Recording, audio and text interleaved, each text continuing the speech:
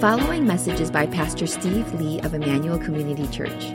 More information about the ministry of Emmanuel Community Church can be found online at www.emmanuelcommunity.org. As I mentioned, we are starting into our Advent series this Sunday. It's going to go on for 4 weeks.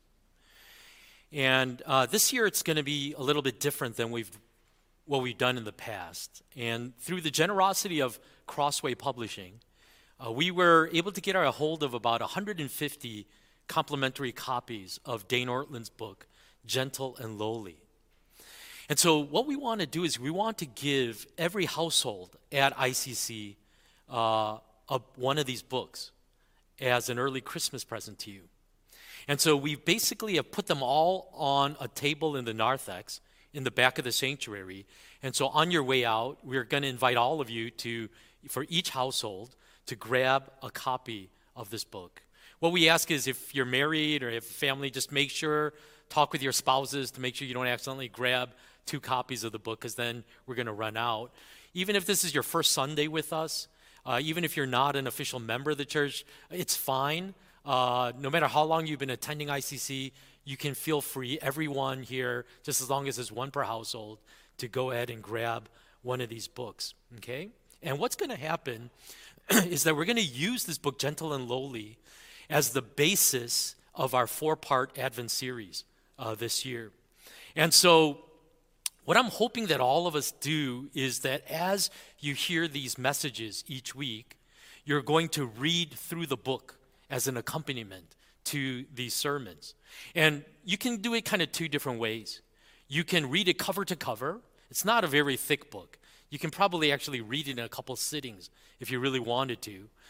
Or you can actually read the specific chapters that are related to each message. And I'll actually indicate at the start of each message which are the relevant chapters for that sermon, because we're not going to go kind of sequentially. First sermon being chapters 1 through 4, the next one 5 through 8, or something like that. I'm sort of jumping around to different chapters in the book to tie them thematically to each message, okay? My other hope is that as you listen to the messages and read through the book, you'll actually share with family members and friends some of the insights and convictions that you're getting through the message of this book. The author, Dane Ortlund, is actually the senior pastor of Naperville Presbyterian Church, just in our neighborhood here, not far from us here in the Chicagoland area. And the book came out in March 2000, right at the beginning of the pandemic.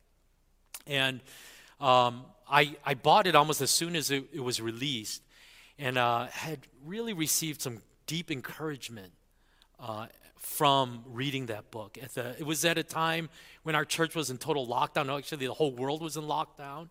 All the ministry was being remotely done. And it was a very isolating and lonely time to be a pastor of this church. And it was during that time that I was reading through this book, Gentle and Lowly. And Ortlund's words ministered to me really deeply during that season. In fact, some of you may remember during those early Zoom prayer meetings, I was quoting from Ortlund a number of times during those prayer meetings. In his introduction, Ortlund points out that there are many books on the works of Jesus, volumes and volumes written about what Jesus has done for us. But he says there are actually very few, hardly any, books that reveal the heart of God, the heart of God. And so throughout this book, what Ortlund is going to do is highlight Bible passages that go beyond just the actions of Jesus, what Jesus did, and reveal what the heart of God is like. What does God feel toward us in his own heart? And so, commenting on his target audience, Ortlund writes in his book, this book is written for the discouraged, the frustrated, the weary, the disenchanted, the cynical, the empty, those running on fumes, those whose Christian lives feel like constantly running up a descending escalator, those of us who find ourselves thinking, how could I mess up that bad again? It is for that increasing suspicion that God's patience with us is wearing thin. For those of us who know God loves us, but suspect we have deeply disappointed him. Who have told others of the love of Christ, yet wonder if, as for us, he harbors mild resentment. Who wonder if we have shipwrecked our lives beyond what can be repaired. Who are convinced we've permanently diminished our usefulness to the Lord. Who have been swept off our feet by perplexing pain and are wondering how we can keep living under such numbing darkness. It is written, in other words, for normal Christians. In short, it is for sinners and sufferers. How does Jesus feel about them? You might know that Christ died and rose again on your behalf to rinse you clean of all your sin. But do you know his deepest heart for you? It is one thing to know the doctrines of the incarnation and the atonement and 100 other vital doctrines. It is another, more searching matter to know his heart for you. And so the subtitle of this book is The Heart of Christ for Sinners and Sufferers. And as Ortlund says, it's one thing to know that Jesus died for us, but what is his heart toward me? I think truthfully, it's asking that question where so many of our insecurities as Christians lie. When it comes to my relationship with God, what does God feel toward me? Is he constantly upset or disappointed with me? Do my failures continue to anger him? I think we tend to question how God must feel about us, particularly when we are sinning or when we are suffering.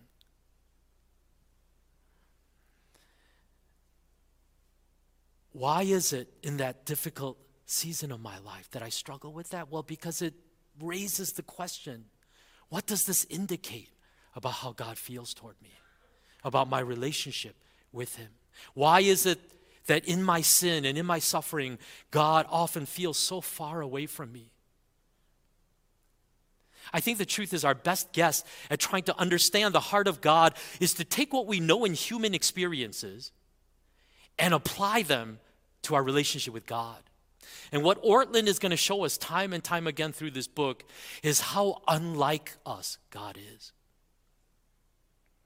That it is very dangerous to take what we experience in our human relationships and automatically transfer those same attitudes and feelings to God. Because in scripture after scripture that we're going to look at, God is going to reveal his own heart and tell us how he actually feels in these moments in our relationship with him. So for today's message, which I've titled God's Heart for Sinners, the chapters in Ortlund's book that we're going to focus on is chapter 6, chapter 7, chapter 12, and chapter 18. These are the chapters in that book that are most closely tied with the themes I'm going to bring out in the sermon today. Okay? Now, if you're not able to write them down, you can check it out on our YouTube feed later, or they'll be on the email manuscript of the sermon that I'll send out either later today or tomorrow. Okay? So let's just get into the message itself right now.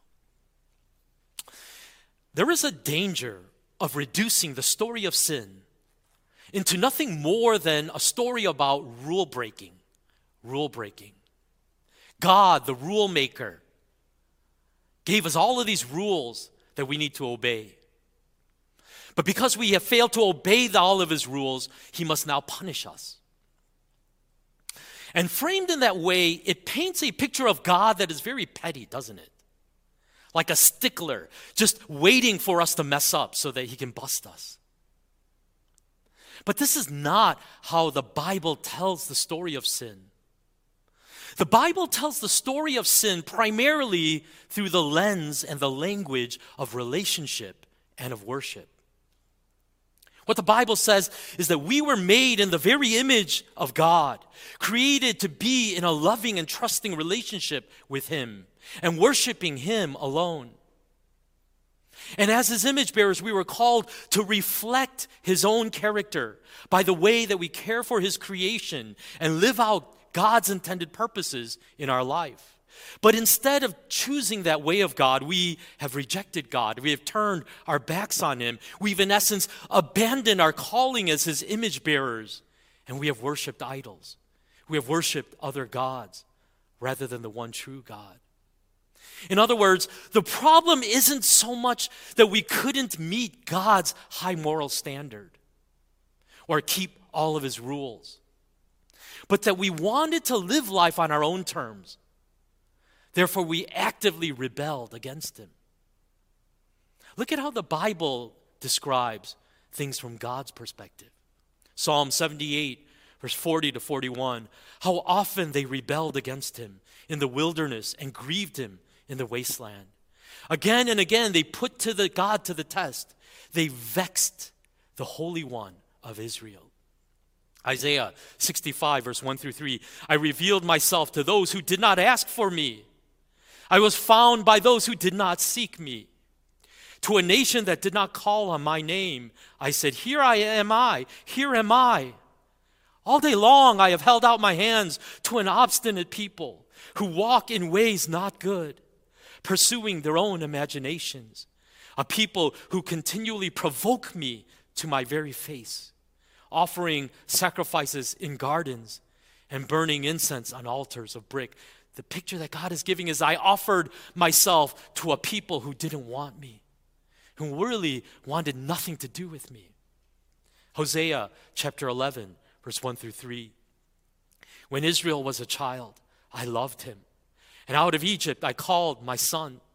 But the more they were called, the more they went away from me. They sacrificed to the Baals and they burned incense to images. It was I who taught Ephraim to walk, taking them by the arms. But they did not realize it was I who healed them. And so through these words, you can see how much our sin grieves the heart of God. In our rejection of God, though, also what the Bible tells us is that there is this built-in spirit of self-justification and denial of our guilt. Malachi chapter 1, verse 6 to 7. A son honors his father and a slave his master. If I am a father, where is the honor due me? If I am a master, where is the respect due me, says the Lord Almighty. It is you priests who show contempt for my name. But you ask, how have we shown contempt for your name? By defiling food on my altar. But you ask, how have we defiled you? By saying that the Lord's table is contemptible. Do you see the questions that are being asked of God, quoted by the prophet here? How have we shown contempt for your name? How have we defiled you and your table? You see, these are the words of a person who isn't sorry for what they've done. There is a tone of defiance in these questions, isn't it? Even a denial. I have nothing, God, to apologize to you for, because I have done nothing wrong, at least from my perspective. And it's as if the Israelites are telling God, how dare you accuse us of unfaithfulness? How dare you accuse us of these things? Prove to me that I'm guilty of them. Show me the evidence of how I have wronged you, God. Martin Lloyd-Jones says, you will never make yourself feel that you are a sinner, because there is a mechanism in you as a result of sin that will always be defending you against every accusation. We are all on very good terms with ourselves, and we can always put up a good case for ourselves. Commenting on Dr. Lloyd-Jones's words, Ortlund writes, we don't feel the weight of our sin because of our sin. It's like a couple going to marriage counseling. And the problem is one spouse has to be dragged in there kicking and screaming, basically refusing to acknowledge that they have contributed anything to the problem in their marriage, and basically arguing defiantly, I have done nothing wrong. If you want to fix the marriage, talk to her and fix her. This is the baked-in, self-justifying spirit that is in sin. I have done nothing wrong. I have nothing to apologize for here. Don't blame me. That's really, sadly to say, the story of sin that the Bible tells, and that's just not even the half of it. And so here is the question that Ortland is wanting to ask, which is going to be the focus of my message this morning. So how does God react to that? How does he respond to our rebellion and our rejection of him? And here's the thing. If God was like us, I think the response would be pretty predictable, wouldn't it? After all, how do we react when somebody treats us badly? I think our instinct is to respond in kind. We reject those who reject us. And maybe it's because of a wounded pride. Maybe it's out of an effort to protect ourselves. But the truth is almost all of us do that, don't we? The common reaction when someone hurts us like that is to withdraw. Anyone who has broken our trust or hurt our feelings, the instinct is to pull away from them.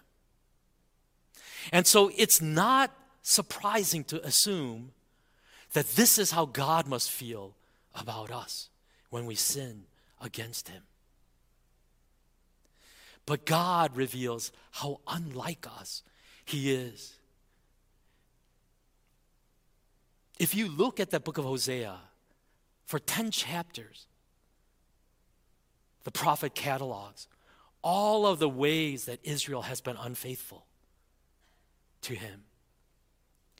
And then at the end of all that, in chapter 11, in this total surprise, God says, but let me tell you what my heart is toward you in all of this. In Hosea 11, verse 7 to 9, hear God's words. My people are bent on turning away from me. And though they call out to the Most High, he shall not raise them up at all.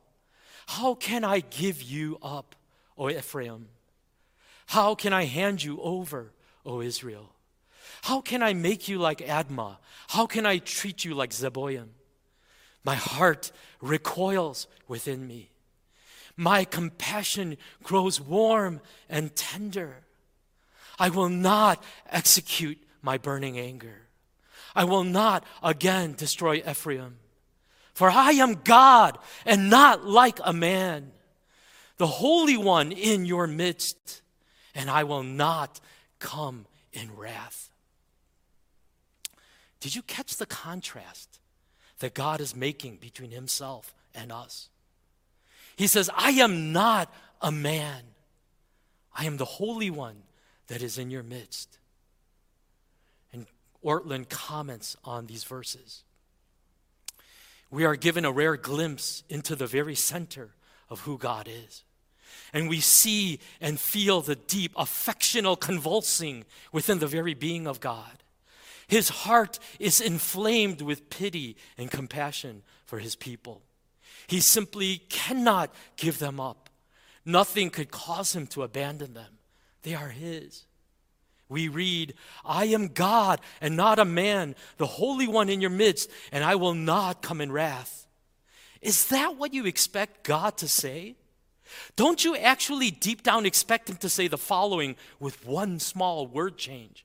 I am God and not a man, the Holy One in your midst, and I will therefore come in wrath. The sins of those who belong to God open the floodgates of his heart of compassion for us. The dam breaks. It is not loveliness that wins his love. It is our unloveliness. Our hearts gasp to catch up with this. It is not how the world around us works.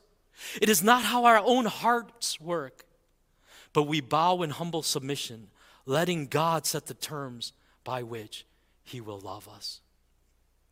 In other words, what God is saying through these words to his people is this: I am not like you because I will not face your rebellion and rejection of me with my own wrath. I will confront it with my compassion that is actually ignited because of your sin. And that makes no sense at all. But maybe one way we can understand how our sin could ignite compassion in God is to think of the situation of a mother who sees her daughter being ravaged by a disease. And rather than recoiling in horror at that hospital bedside, her love for her child is kindled even stronger, because she wants to do everything in her power to rescue her daughter, to save her from the situation that she's in. And I think that's what God is saying to the Israelites. In the same way, when God sees our sin, when he sees our brokenness and waywardness and rejection of him, there is a fierce love that gets ignited in his heart as he desires to rescue us from the sin that is ravaging us and breaking our relationship with him. What an astounding statement that Ortlund makes. It is not our loveliness that wins his love. It is our unloveliness. Listen, Ortlund is not saying that God is more in love with us the worse we behave, okay? He's not saying that. What he is saying, though, is that when we are struggling, rather than looking at our struggle and wanting to push us away in disgust, God is not turned off by that struggle. But his reaction is to want to pull us even closer to his heart, because he wants to help us and protect us in our struggle with sin. As the prophet Zechariah says, Zechariah 2:8, for whoever touches you touches the apple of his eye. His passion for you, his love for you is kindled when he sees you in sin, because he wants to heal us of that sin and restore us. You see, when we see someone behaving badly, let's be honest here, aren't we all turned off by that? Don't we basically want to pull away from those people in disgust? Don't we write them off and want nothing to do with them? But as crazy and as illogical as it sounds, when God sees the ugliness in us, he comes running to us in his jealous love, longing to restore us to the people that he created us to be. There's no way we can believe that but by faith, because this is not how human relationships work in life. Chapter after chapter, the prophet Jeremiah lists all of the sins of Israel in graphic detail, just like he did in Hosea. And then after 30 chapters of this, you get to Jeremiah 31, and you find again these crazy words of God. Jeremiah 31, verse 20, is not Ephraim, my dear son, the child in whom I delight? That word, Ephraim, is basically another nickname that God seems to use for Israel, especially when he's expressing affection for the nation. Is not Ephraim, my dear son, the child in whom I delight? Though I often speak against him, I still remember him. Therefore my heart yearns for him. I have great compassion for him, declares the Lord. When God is saying that he remembers Israel, he is not talking about memory recall here. When he's talking about remembering his people, he is using covenant language. What he's saying is, when I remember my people, what he's saying is, I will never forsake them or abandon them, no matter what they have done against me. His commitment, in other words, to them is unwavering, unshakable. God is telling the Israelites again a revelation of what's actually happening in his heart. And if you actually look at the Hebrew word that God is using here, he's saying, it is like there is a storm in my heart. There is a turbulence there. There is a restlessness that is being stirred up in the very depths of my heart. And what's happening is, out of that storm that's going on, there is an affection, a longing, a yearning in the very heart of God for his rebellious people. In other words, God is saying, there is something so deep in me that aches for you. It aches for you. There is a pain in my heart because of this relationship that is broken with you. Because of what I see in your lives as you are savaged by sin. Can I ask this? Is this how you picture God when you think about how he feels toward you, when you're thinking about the guilt of your sin? Betty and I are in this season of our life right now when our kids are all just about grown up. Judah is our youngest, and 2 more years we'll be empty nesters. And it is so hard to get the family together for even one meal, even over the holidays. And I cannot describe to you the joy that I feel when our kids come home from college. And we're all sitting around the table. I used to take it for granted. In fact, it used to give me headaches because family of 7, it was so noisy all the time.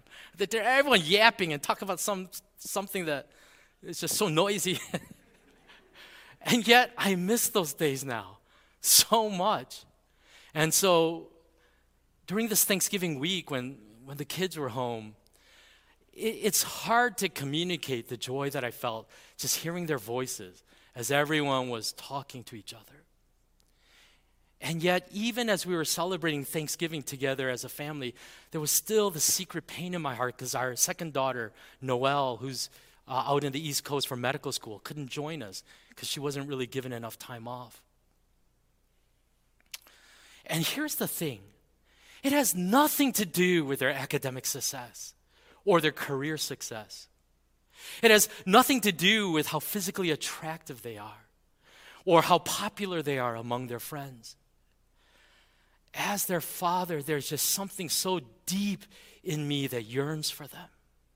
That yearns for them. I just so jealously wish none of them could find a mate to get married. They'll all move back home and our family will be restored. And Joy already messed that up because she's married now and has her own family. But I think as a father, I just have a glimpse of what God is saying here to Israel. Saying, when I see you turning your back on me, when I see you living your life independent of me and wanting less and less of me in your life, as a father, that doesn't kindle my anger. There is something in the very heart of God that says, I yearn for you. I yearn for you. Ortlund says, whom do you perceive him to be in your sin and your suffering? Who do you think God is? Not just on paper, but in the kind of person you believe is hearing you when you pray. How does he feel about you? His saving of us is not cool and calculating. It is a matter of yearning, not yearning for the Facebook you, the you that you project to everyone around you, not the you that you wish you were, yearning for the real you, that you underneath everything you present to others. The world is starving for a yearning love, a love that remembers instead of forsakes, a love that isn't tied to our loveliness, a love that gets down underneath our messiness, a love that is bigger than the enveloping darkness we might be walking through even today, a love of which even the very best human romance is the faintest of whispers. I hope you are grasping the point that Ortlund is making here. What he's saying is, even in our sin and suffering, God yearns for us.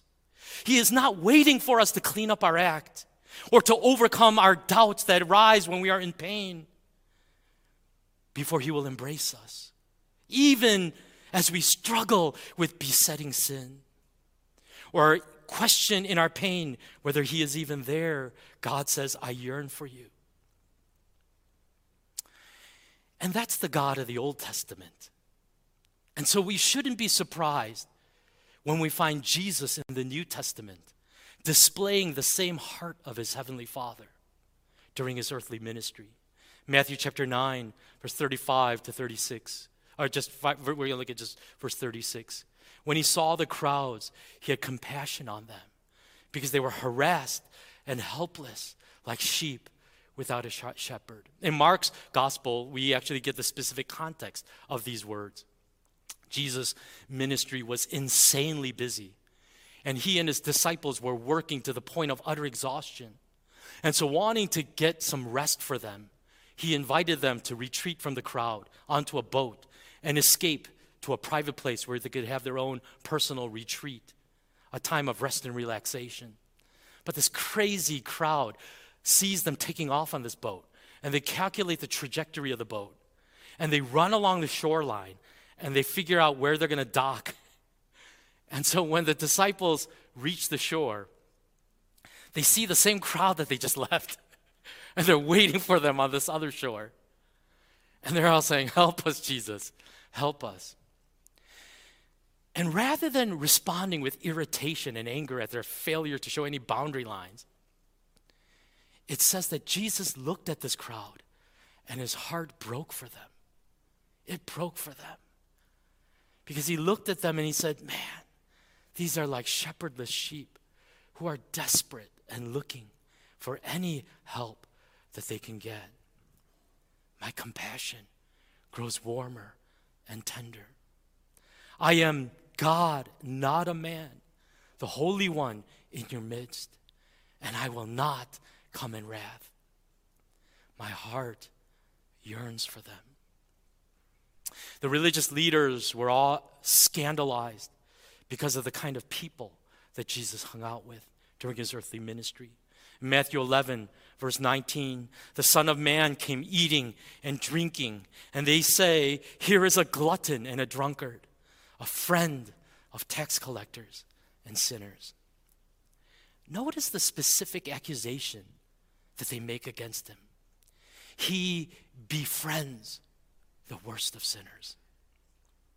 I think it could have been understandable and acceptable if he ministered to sinners as an act of charity, as an act of pity. But Jesus, in their perspective, crossed the line when it went beyond ministry concerns, and he actually befriended these people, started actually hanging around them and making them part of his social circle. He had gone too far.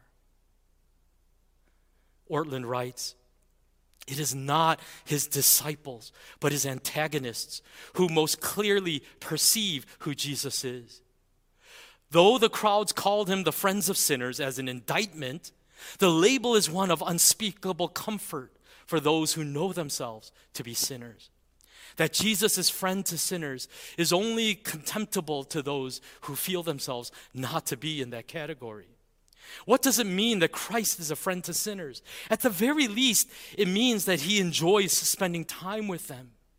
It also means that they feel welcome and comfortable around him." When they called Jesus a friend of tax collectors and sinners, I think that label was meant in the truest sense of the word friend.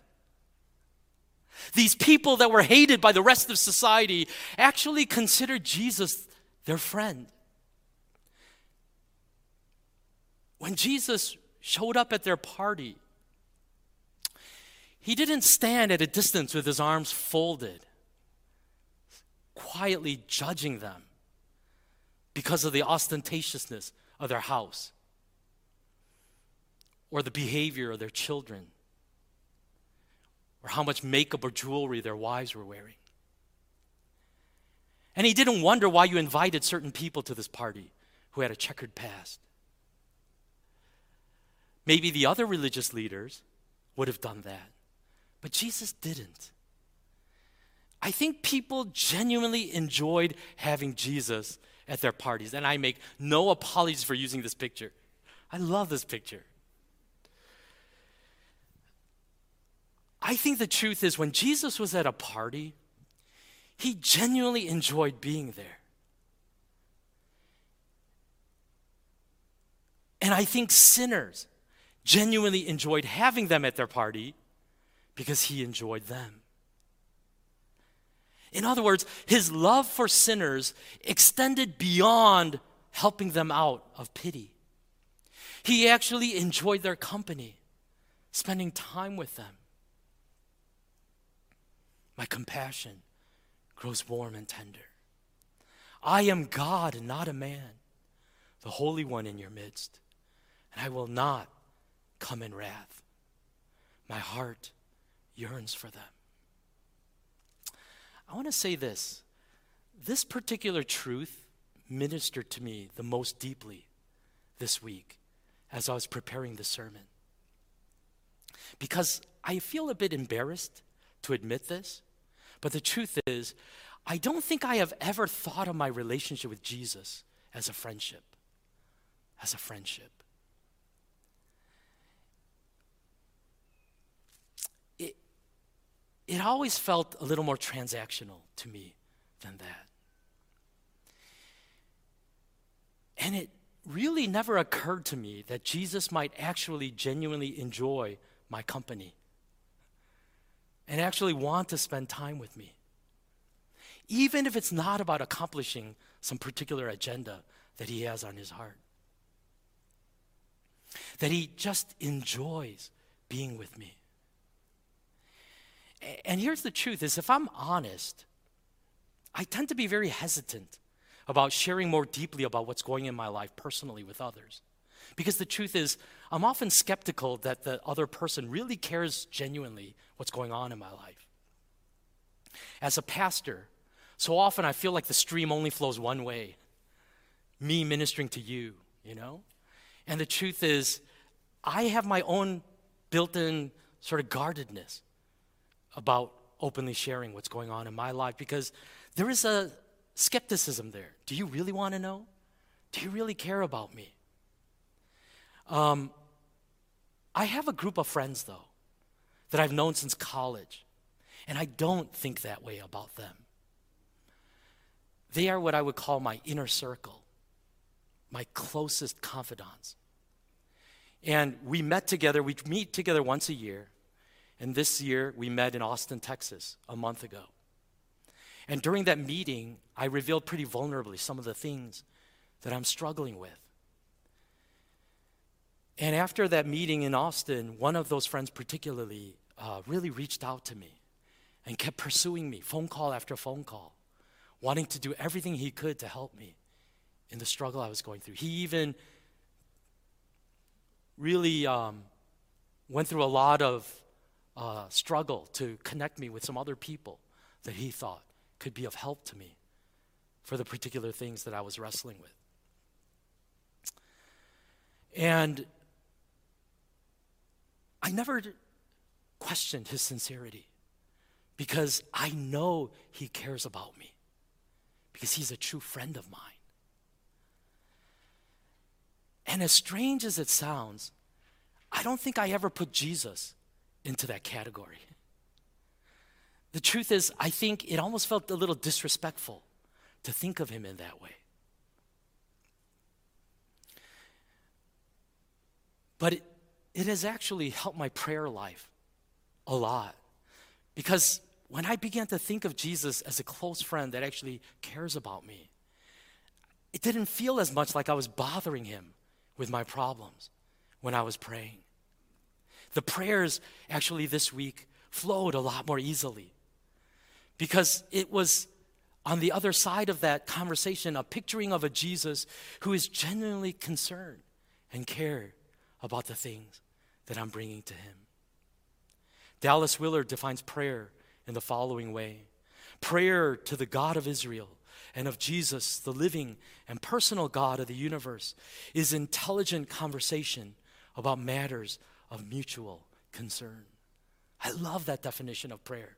Prayer is an intelligent conversation about matters of mutual concern. In other words, we can pray with the understanding that God is already deeply invested in the things that matter to us.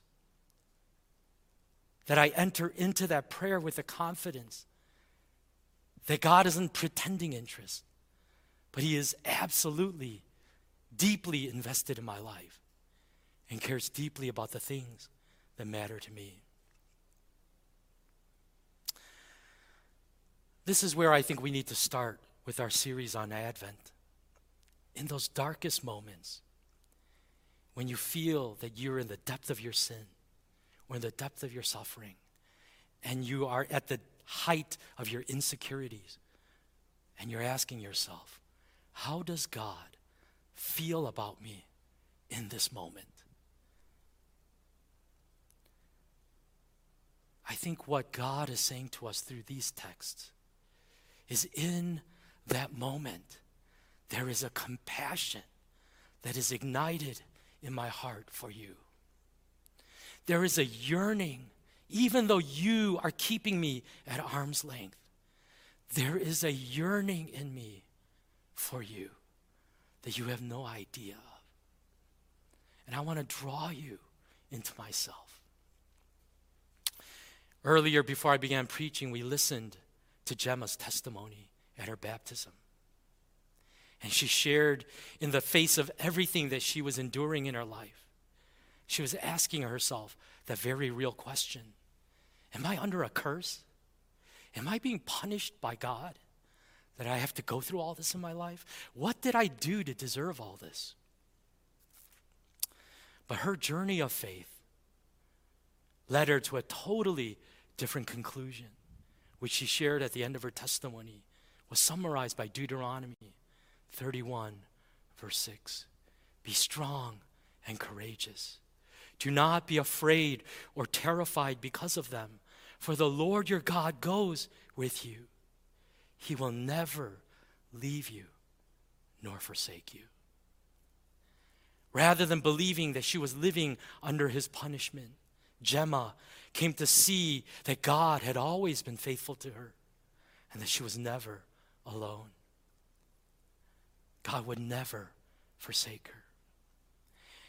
And I pray as we enter into this year's Advent season that this is a truth that every one of you will discover in your own journey of understanding God's heart for you. Let's pray.